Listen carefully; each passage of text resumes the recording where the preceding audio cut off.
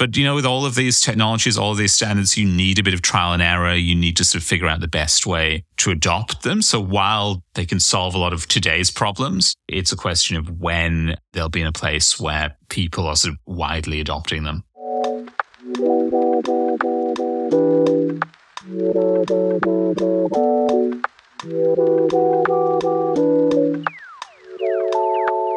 Hello and welcome to the 71st episode of Floorcast, the NFT podcast. And today, luckily, it's not just me and Chris K. We've got another C for you, making his return. Corwin, how are you? I'm doing wonderfully, Pat. It is spring in the city, 80 degrees outside. Everyone's outside. No one's inside, except for me because I'm recording this podcast right now. But I am doing great. Thanks for asking. Wonderfully has become your catchphrase, doesn't it? Like, I mean, when I'm doing wonderfully NFTs or t-shirts. Never. I don't know if anyone would buy those. Chris K, how are you? I'm good. I have to say, I'm inside right now. I'm really sad. I wish I could be outside. Maybe I'll try and set up a recording studio on the balcony for next week. I heard that's really good for audio. Yeah, you get all the natural sort of sounds of the city, right? It's more immersive. That's what I heard, at least. That's where this whole thing's going, right? Immersive experiences, VR, AR, you're taking it to that next sense, which is sound as well. Exactly. Like you just close your eyes and you're in our world. Who wouldn't want to do that? Close your eyes and you're on Chris K's balcony. His balcony is really nice. Oh, I love Chris K's balcony. Really? Yeah. Yeah. He got the misters up there for the summertime. He has really cool lights. Yeah, it's really cool. He kind of just looks down at the entire city. It's kind of like an evil villain lair. An evil villain lair? Yeah. I'd say Batman if Batman only had like 10 square feet to play with, but yes. Oh dear. Right, I think we should get straight into it because there is actually quite a lot to unpack this week. Chris K, I feel like when we were recording last week, it was like, what are we going to talk about? We've had a bunch of, not new standards launch, but new standards widely talked about, publicized in the kind of Web3 space that impact NFTs in a very, very real way. You're going to explain them to me and Corwin as if we are 5-year-olds so we can understand. So first of all, ERC 6551, which is basically a new standard that allows an NFT to have its own wallet. Lots of people are excited about it. It means your NFT can have its own identity, have attachable stuff to it, blah, blah, all this kind of stuff. So why don't you explain it to us in simple terms and then we'll discuss that one. Yeah, so this one's really interesting. So behind the scenes, people are calling this TBAs or token-bound accounts. And as you say, Pat, essentially your NFT, it isn't just an NFT anymore. It's a smart contract wallet that allows folks to send items to it. You can store ETH in it. You can store ETH in your Cool Cat. How cool is that? The idea is really that, over time, you're building up this sort of composable NFT. So like, let's say, Doodles, for an example. Your Doodle is the wallet. And then you go to the duplicator, you get shoes, socks, a hat, a nice sort of shirt. All of those, instead of being separate NFTs in your wallet, are sort of clumped together in this Doodle wallet. This seems to be sort of a really interesting mechanism, both in terms of, making it easy to sort of transfer and sort of, get a sense of like all of one user's holdings without having to like go through their wallet and try and work out what collection things belong to. But it also gives you potentially like a more secure way to sort of go and connect to dApps with your NFT. Like instead of connecting your wallet and risking being drained, you're only connecting that one asset and you're able to prove that you own it. Really interesting. I think the concept of smart contract-based wallets is going to continue to be more and more of a thing. Obviously, in the olden days, you had things like Gnosis Safe, where you had multi-sigs implemented as smart contracts. Now with some of the account abstraction stuff, you're going to be able to have wallets that do a lot more. And, I think there's already like lots of use cases popping into my head here, from all of those customizable collections to games. Like, I don't think it necessarily makes sense to have like all of your, let's say, Call of Duty NFTs sitting in your wallet when actually you can group them together in one of these token-bound accounts that makes it just a lot easier to track. It makes it a lot easier to trade these items. Like a lot of these standards, I will say, it all seems very great on paper, but, it's worth sort of remembering we're at the very early stages of these things. So currently it's a proposed standard. That means that no one has gone and sort of blessed it and says this is the way things will work. They're not recommending teams really sort of implement these, and there's probably going to be breaking changes along the way. In terms of how long this is going to take, that's an open-ended question. It could be months, it could be years, it could be never. Like there's no real timeline behind any of these things getting adopted. It's more, I think, you're looking for people in the industry taking an interest and trying to push these standards forward, kind of like what MasterCard has been doing with account abstractions. Yeah, so this is cool. I think one challenge we will see if these sort of reach broad adoption is just it'll take some time for apps, marketplaces, and everything to catch up. Out of the box, while these things will look like ERC 721 tokens and, they're trying to be as backwards compatible as possible, they probably won't render correctly in OpenSea, in MetaMask, in your portfolio tracking apps like Floor. They're all going to need to, in some way, support and recognize that functionality to sort of render the asset. This is an interesting proposal. Like it's got use cases that make sense, not quite ready for the prime time. But yeah, I think you could do some interesting things with it, especially in certain verticals like gaming.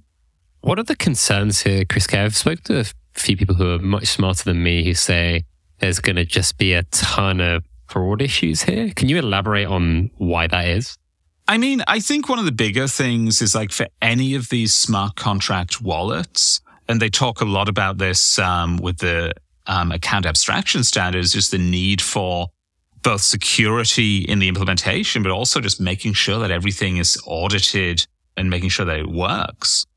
I feel fairly confident that, if someone like, say, Coinbase is making a wallet, they're following secure best practices when they're coding, they're getting the code audited. It's not going to sort of explode one day and sort of scatter my NFTs across the blockchain or sort of anything like that. Whereas if this is pushing a lot of the implementation complexity downstream to project teams, suddenly you have a bunch of NFT or game developers who now are potentially building things that present much bigger security risks. Honestly, I think well implemented, this could actually be a bit more secure because you're only connecting one asset versus your entire traditional wallet. But I think it does push the complexity of implementation downstream a bit more than we've seen previously. And that, I think, is probably where you're going to end up with potentially security issues arising based on individual implementations of this. I do have a question, CK. When I'm looking at all these images and this tweet thread of 6551, it's showing a Bored Ape but split into traits. So is this going to make all the NFTs, not all the current ones, but maybe ones on the standard will be separated by traits, so I could sell a trait from my NFT? And then if I sell that trait, do I lose it on the main one? I'm kind of confused on what's going on here. I think it depends on the collection. All of these sort of examples, this isn't implemented for Bored Apes. This isn't implemented for Doodles, Moonbirds, anything like that. They're just sort of illustrating, how this standard could potentially be used. I think the intent is sort of similar to sort of your Doodles, where you have your base Doodle, then you sort of clothe it essentially with add-ons. Those would be the pieces you sell. And, if you sort of back out a bit, it's a case where, you may have an NFT that is pretty much a blank canvas, and then you're doing microtransactions, you're getting accessories for it. And that's how they're thinking about, the value behind this in terms of just grouping all of those assets together, but then still being able to trade individual ones. I don't think though the intent is, okay, you have your Bored Ape, maybe you sort of, trade one of its eyes for something and that just goes away. It would need to be implemented in the NFT collection. Isn't this stuff quite expensive though, if you're doing trait by trait, swap sales?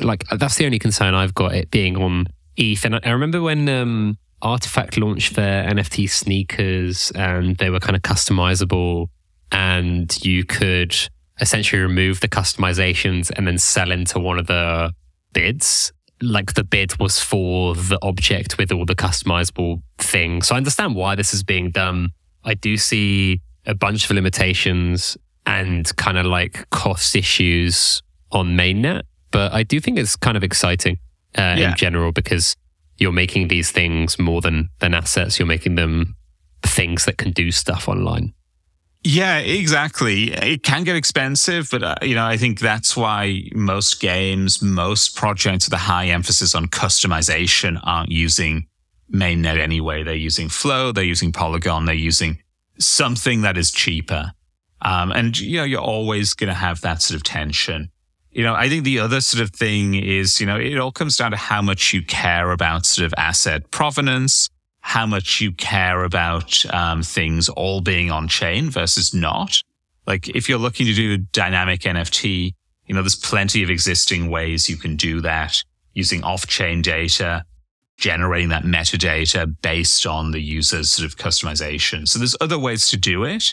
It's just obviously this way has the benefit, however questionable that may be, of just it all being on the blockchain. And you can see everything that's happened to that asset from the moment it was minted, every customization to the moment you sell it.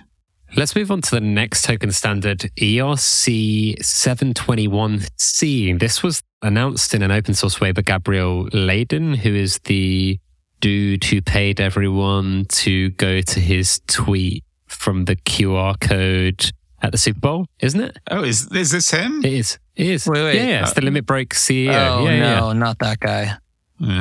It is that guy. Anyway, he kind of seems like a guy who would like have like an ice sculpture of himself at like a party. He's got 1.1 million followers now, they're calling, so it's good money spent on that ad. So this new standard can do the following for NFT holders. 1, minter royalties, so payment given to first minters. 2, shared royalties, payments given to many or all NFT token holders. 3, transferable royalties, payments given to NFT tokens that can be transferred to another holder. So on minter royalties, we've kind of seen that with QQL before and Tyler Hobbs. But Chris K, go on, give us the lowdown on what this is, how it works, if we were an idiot like me and Corwin. Yeah, so first of all, I wouldn't necessarily call this a standard. I think, it's a template contract with extra flexibility around royalties. Like this isn't going to replace your 721s, your 1155s, or anything like that, nor do I believe it's being submitted to the standards bodies themselves. In fact, I'm not even sure the source code is publicly released at this point. But basically, what it's doing is it's taking a 721 token and it's adding a bit of extra code for developers to customize that gives them control of, or a bit more control over royalties. So it has the on-chain enforcement stuff built in, so you can't trade these tokens on marketplaces that don't pay creator royalties. And then it gives you customization options. So you can essentially, within your token contract, now say, okay, I'm going to divide royalties in this way. And it could be, you give them to minters. It could be you split them around all your holders. It could be that you give them to people with tokens of a certain trait. It basically just a nice sort of framework for you to build these sort of rules.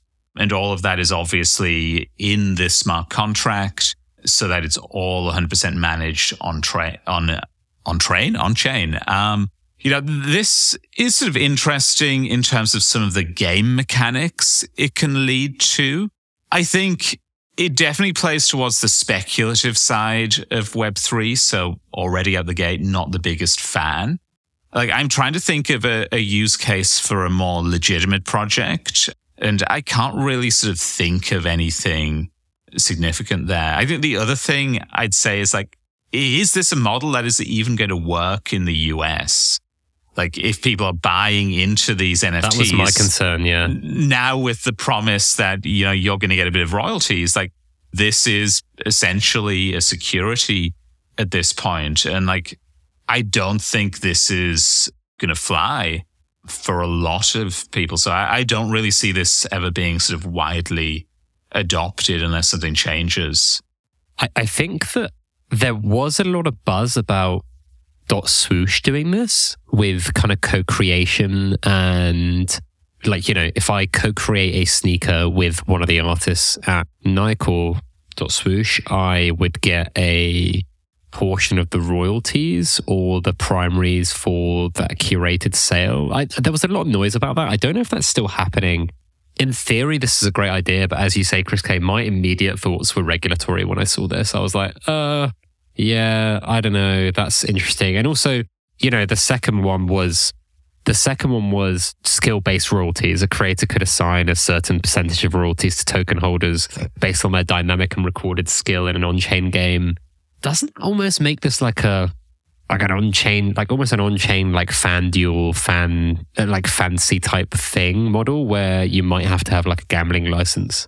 Yeah, that's actually a really good point. I think it does sort of present a big barrier to adoption. And like the other thing worth sort of calling out is, this isn't the only sort of mechanic that you can use to reward holders. And like a lot of the larger projects are sort of leaning into like reward programs and stuff like that to incentivize community participation, as well as recognizing how long you've been holding an NFT. And those, while everyone seems to be doing something slightly different, seem to be sort of making headway there. This is, I don't know, it seems a lot more of a solution in search of a problem that maybe has some bigger problems associated with it than anything else. So I don't think this is going to go anywhere. I think it's the sort of thing that gets a lot of people writing about it, similar to the ERC 721R implementation, which allowed you to do refunds. That was sort of, I remember that. I actually refunded one of my NFTs. Oh. Do you remember that? What was that drop? I think I did too. I think we all refunded. I think we The rugged became the ruggers. Chris K, talk to me about X NFT and Backpack. This is one that I haven't gone down the rabbit hole on. Again, presumably not a contract standard, but a question posed by Moonfuel in the Discord, in the Floorcast Discord, for a deep dive on this. Yeah, so basically, when you burn an NFT, it goes away and you're left with an X NFT. No, that joke didn't land well. Wrong answers only. Legit, I literally thought that was real. I was like, wow, where's this going? Did you not see the thread yesterday, Pat? Again, this is the one thing that I haven't really paid attention to this week. Yeah, so, okay, X NFTs are weird. They are essentially executable NFTs. And what that means is it's an attempt to embed a React native app on the Solana blockchain. And then you have this thing called Backpack, which is a wallet app that exists to allow you to interact with these executable NFTs. So kind of like sort of the WeChat model, where you're building one app that then runs tons of other apps. So it's the only sort of app you need to use, except in this case, the app is also your crypto wallet. Imagine like if you got the Floor Genesis Pass and instead of having to download an app, like you just opened the app in your wallet, or you opened your wallet, you saw the pass, you tapped it, and boom, the Floor app would launch. Like, that's sort of an interesting way to think about it. So you're not linking to an external website or anything. It's just all built into your NFT in some form. There's a few interesting use cases there. Assuming most communities aren't building something like Floor, they could probably still benefit from having a sort of control panel type interface for the assets that manages staking, that manages rewards, anything like that you can access from the asset, the NFT itself. I think that gets around sort of a lot of the problems that you face right now, which is a massive disconnect between the token that you own and then whatever web properties, whatever forums, discords, whatever exist around it. Like, there's no connection between those two things, except, if you look at the links on your OpenSea page. It's interesting. I don't necessarily think X NFTs are the future. Like, I don't think you'll see this turning into like an app store in the same way as sort of Google and sort of Apple sort of structure it. But I think it's an interesting concept if you're trying to add value around your token and you have things that people can do with it. I think the downside obviously is, this needs client support. You need to be using Backpack, and who knows if you'll see support in other wallets and other applications. It's fascinating to watch these things prop up though, and like comparing them to sort of similar sort of technology sort of trends on actual sort of mobile devices and phones and stuff like that. Like Apple have their app snippets where you can run a portion of the app without having to download and install it. This is kind of the same thing, but it's obviously a very crypto orientated take on it. It's like an app, but less useful. So yeah, XNFTs, nice concept. If you're a developer, you can probably get the Solana Foundation to give you money to make one. I don't see them changing the world. Fair enough. So basically, we've discovered 3 things that are interesting but won't be game-changing is basically what we're getting at here, Chris K. More or less, yeah. And like all of these things, like they're nice, but so many things need to align for any one of them to sort of become dominant and take over. Like even account abstraction, ERC, 4668, maybe. Let's see how close I am later. But even the account abstraction smart contract wallet standards, like I'm not expecting to see anything of sort of value there for, at least the next 6 months or so. I know ThirdWeb announced that they've got an implementation. They've solved the Web3 onboarding problem. Don't quite think that's the case, but nice try. But, with all of these technologies, all of these standards, you need a bit of trial and error. You need to sort of figure out the best way to adopt them. So while, they can solve a lot of today's problems, it's a question of when they'll be in a place where people are sort of widely adopting them. Speaking of wide adoption, Ledger put out an announcement today that essentially, I saw Chris K go, ooh. Ledger put out an announcement today that essentially said that you can back up your seed phrase via something called sharding, and it has sparked a lot of disgruntled community members in the crypto space on Twitter. The whole be your own bank crowd are very annoyed at this. Corwin, I mean, you've seen this on social. What was your reaction to seeing this announcement by Ledger initially? I think it makes sense to onboard people. Like a lot of companies already do this. There's like a 3 shard thing for many, many Web3 companies. But I guess the Ledger CEO responded on like a Reddit forum and was like, hey, like only if you opt into this. But like everyone's like freaking out, being like, no, like, what does this mean for our seed phrases? Like, are they held on a server somewhere? Like, there's just like, it seems like there's a lot of confusion going on, if that's the correct word. CK, have you seen more about this on Twitter? I just see like uproar everywhere, which is interesting because for me, I'm just like, okay, if I don't opt into it, it's not going to be sent anywhere. But maybe I'm not seeing this the right way. Yeah, so obviously this is sort of fairly new, so I think sort of things are still developing. Also, just a side note, Ledger, please send me my stacks soon. I really want it, but every day that I don't receive it, I'm getting very close to canceling my order and being like, fuck it.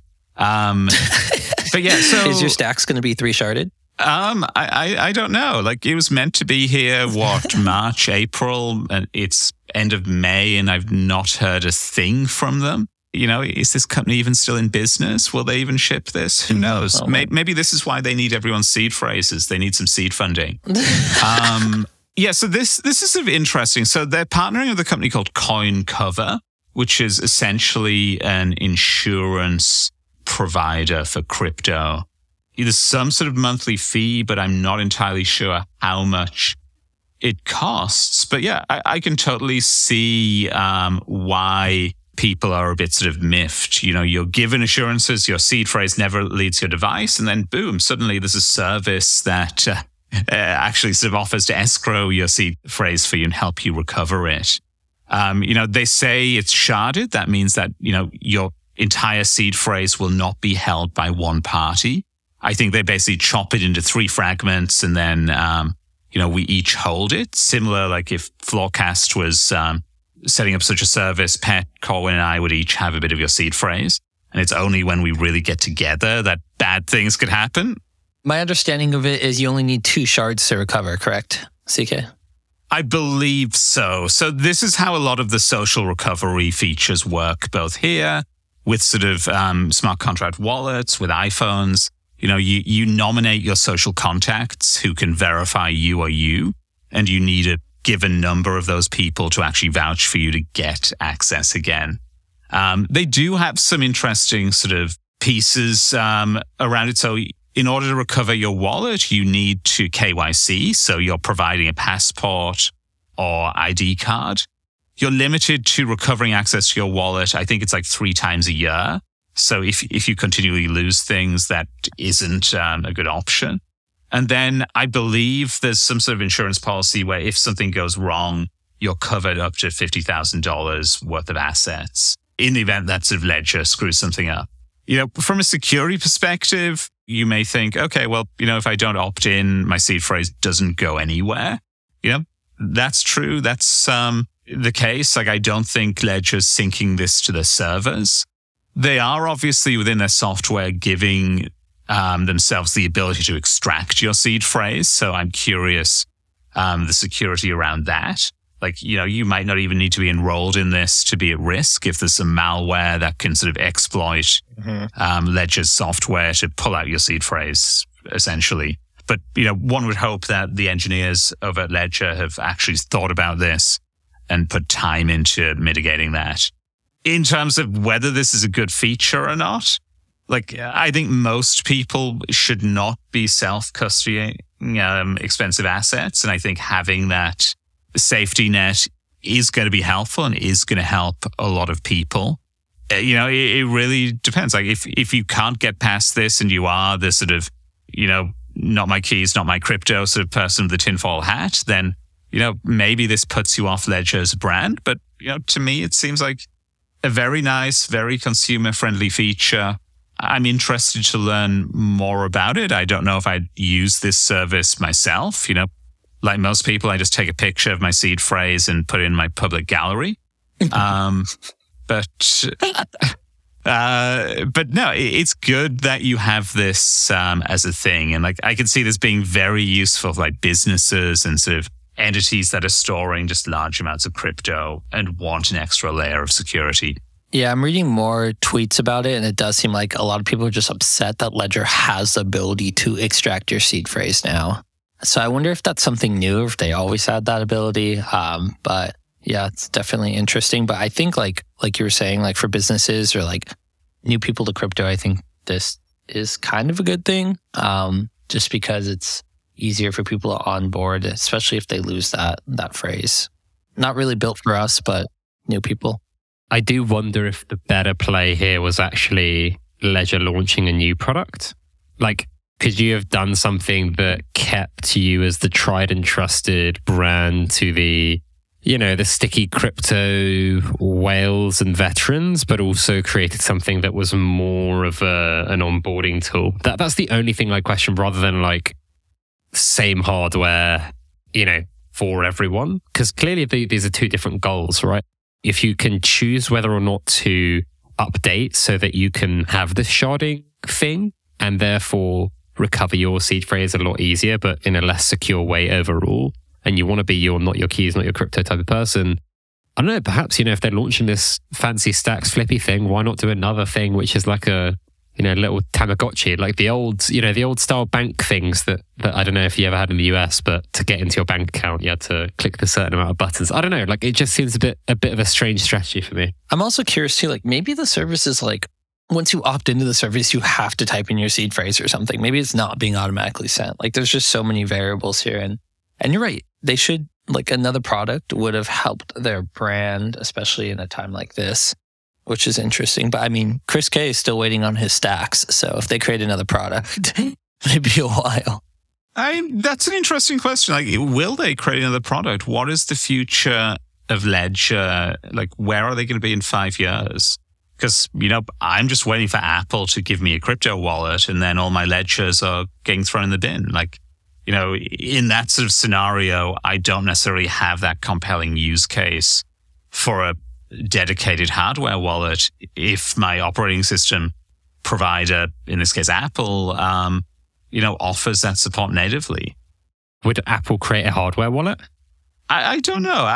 I think a lot of things need to happen, and obviously the regulatory environment of the US maybe isn't conducive to this, but like, let's say it was built into your wallet app.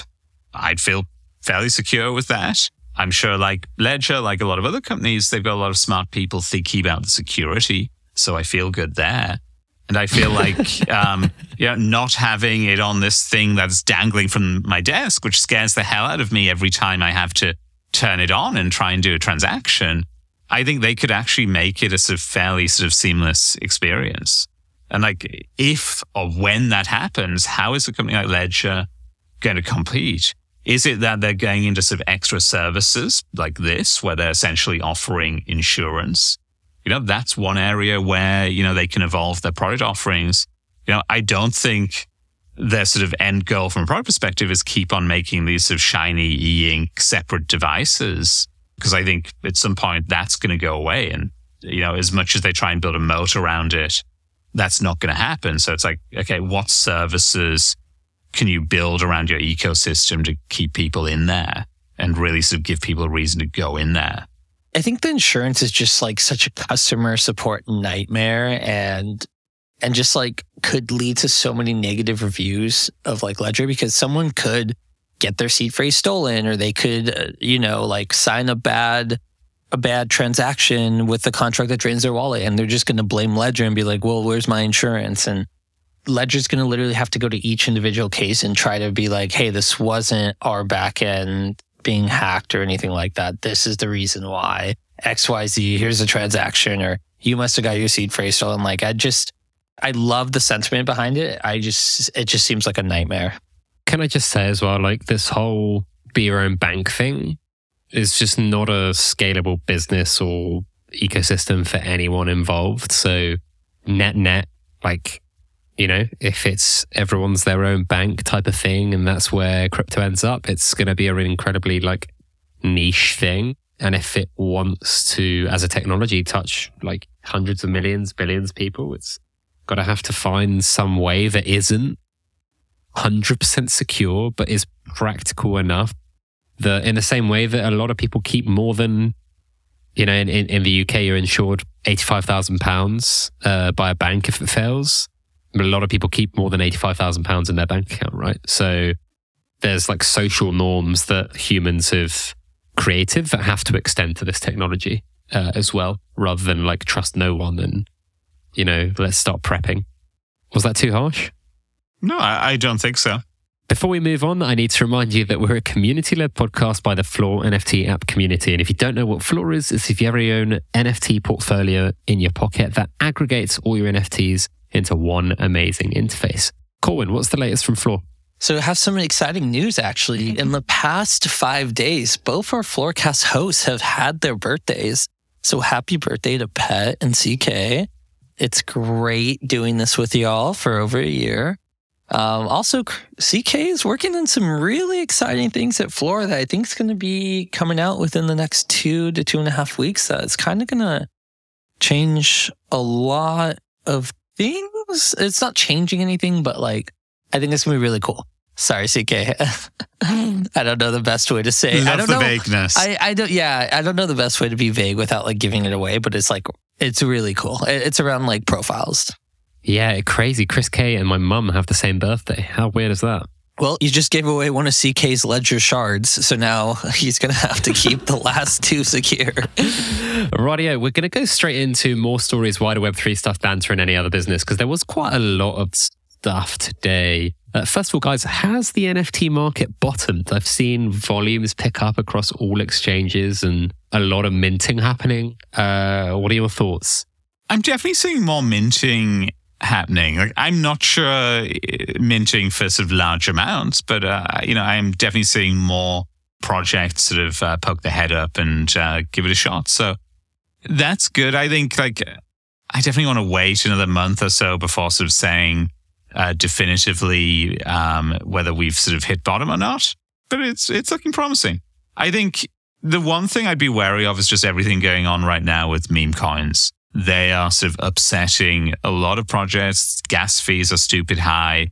And I feel like they've still got a lot of focus. Hopefully that won't be for much longer, but I think that's sort of the main competition we have right now. Have you guys minted anything? People mint NFTs? I'm actually trying to mint one thing, but I'm not on the mint list. Okay, so What are you trying to mint, Pat? I want to mint the Mint or Skip Genesis Pass because I really like that newsletter and it helps me write the newsletter, my newsletter, and also helps me write this podcast show notes. So it does a lot of my job for me. gas is just so high. I saw someone trying to send like $30 of ETH to someone, and it's like, it's going to be $30. That's a good deal, man. And I did mint actually recently within the past 3 weeks. I minted the new Starbucks NFT. It was like $100. Gave me like Starbucks points or whatever. But that's on Polygon. There was the dot swoosh drop as well. I tried to do that, but one. Nike's web servers went down again. Yeah, was it their web servers or was it something to do with their I just couldn't log in. something to do with their smart contract? Oh, I don't know. That's a good question. I wasn't able to log in. Damn, that is scary stuff. Zenika's also launched a NFT creation platform. I don't know if you guys saw that, which was quite interesting. And Illuvium have a gameplay launch trailer on the 18th of May. Illuvium, who have obviously raised $120 million to date to build a blockchain game, the most raised by any Web3 gaming company. So yeah, that's going to be a big thing. I think they're going to be rolling out wider user stuff soon as well. So there is lots of interesting things happening. Like, you know, I don't want to call the bottom and say we're getting bullish here, but I don't know. There is a weird dichotomy between like everyone in retail being wrecked and like hating NFTs and all the big brands trying to do stuff and loads of investment still happening-ish. Yeah, I've been sort of especially interested both. I think so. Out of the things you mentioned, Dot Swoosh, finally they're realizing having a sort of e-commerce like user experience is actually good and gets people sort of engaged. Heard so much good feedback about just how you can pay for their things with fiat, and it's sort of very smooth and seamless. You know, it makes me wonder why we bothered with all of this sort of crypto stuff in the first place. Just build mini Amazons and sell JPEGs that way. The Haymint XYZ thing I thought was also quite cool. So that's Zenika's mint platform. So tools for launching your NFT, that's sort of roughly no code. You have sort of pre-canned contracts, and it'll give you sort of all the instructions on how you sort of layer your art and stuff like that.